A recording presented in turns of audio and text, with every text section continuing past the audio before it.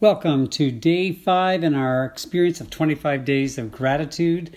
Our theme this week is the priority of gratitude, and today's idea is that gratitude is rooted in remembering.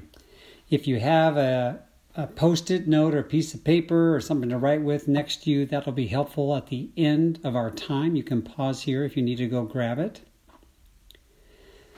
Psalm 103:2 says, "Praise the Lord, O my soul, and forget not all his benefits." 2 commands. Praise the Lord, be thankful to him, and then join to it, do not forget his benefits. God commands us to not forget because he knows.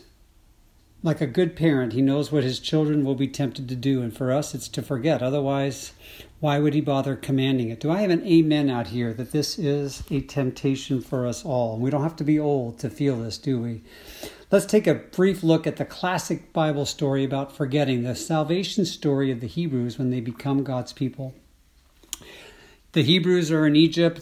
They've been under Pharaoh's rod of slavery for 400 years. They cry out, and God finally hears them. And through the miracle of the burning bush, calls Moses, the murderer, back then to Egypt. And through him and Aaron's hand and words come miracles, plagues that deliver them out of the hands of the Egyptians. There's hail and darkness and frogs and gnats and all kinds of stuff. And then the people are let out and they see the entire Red Sea split open. And then after they pass through, the Egyptians are swallowed up. And you would think that the people would only be grateful and faithful.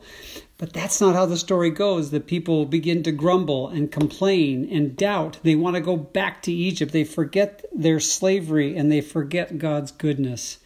Moses up on the mountain, what do? They forget where he is, seemingly, and they build a calf to worship. And then the story continues to go downhill from there. There are 12 spies that God sends out into the promised land.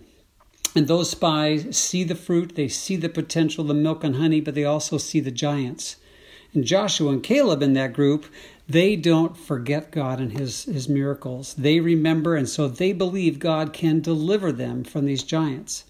But the 10, the majority, when they see the giants, they seem to have amnesia. They forget, and they become so afraid and forgetful that they lead all of the people to rebel against God and to not go forward.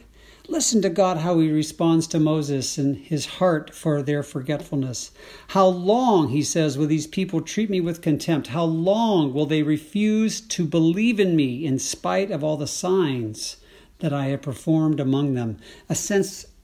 What he is saying is, in a sense, don't forget all that I've done. That's at the heart of what's going to lead you to unbelief, to rebellion, idolatry, and pride, and breaking my covenant and disobeying my commands. And so this forgetfulness of God and his action in our story and in the story of God's people, it breaks his heart and it keeps us from experiencing the life that he intends. And so no wonder 40 years later that God speaks to those who had survived the wandering in the wilderness with these words, "Be careful now that you do not forget the Lord your God and thus fail to observe his commands and his laws that I'm giving you today." And so God's story makes clear, forgetting makes gratitude and so many other matters of God's kingdom life so much harder to enjoy and to obtain. So what can we do to help us remember and be grateful? Let's take a look at Paul, the spirit-filled and imperfect apostle, and that church planter. He could see all the problems, all the issues of the churches and their unfaithfulness. He felt responsible. He had such high hopes. He was a type A personality. And yet, in all of his letters, he models this remembering. All of his letters start with specific things he chooses to remember and be thankful for their faith, for their partnership in the gospel. I remember you constantly and thank my God for you and as I pray for you, as the refrain over and over. And so for Paul, gratitude was the gate through which his letters and his ministry all began. I know for me in my journey, part of the way that I've tried to combat my forgetfulness, and with God's help, I hope, is that I've adopted a couple of practices to help me remember. Usually in the evening for anywhere from 3 to 5 or 10 minutes, I'll just write down not only some things I'm thinking about or feeling, but also what were some highlights of the day? What were places that I can look back and say, that was a gift, small or great. I've been doing that on and off for about 35 years now, I guess. And what a blessing that's been for me. And then on Sunday, on my Sabbath, I'll go back and I'll read the entries from the week before. And it's amazing how many things I forget within just days. Little blessings tucked in all week long. And then the other thing that I've practiced for a good number of years now is that I'll pull a journal out on the Sabbath. Alongside my weekly journal of the present, I'll read a couple of pages from 5 years ago, 10 years ago, 25 years ago, and again, to not forget where I was and what God's done in my life. Certainly this isn't a cure to my forgetfulness, but these practices have nurtured that. So would you join me now in a short prayer experience and grab your pen and paper? And this is going to largely be a moment for you to reflect and to write and for us to be silent together.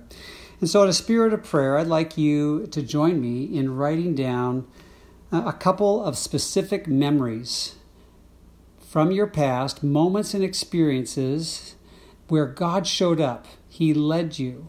He clearly rescued you or helped you in a memorable way. Just in a short phrase or a sentence, a specific memory. For me, it's going to be Malibu, 1978, Young Life Camp, or Port Angeles, 1985. That's enough to remind me. You go ahead and just let a couple of those memories surface and write them down.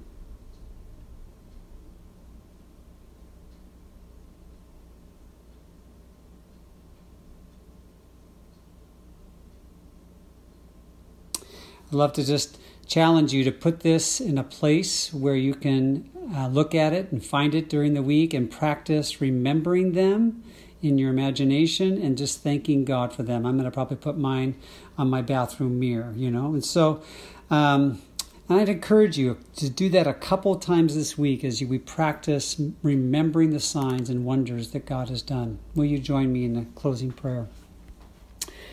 Lord, thank you for these memories.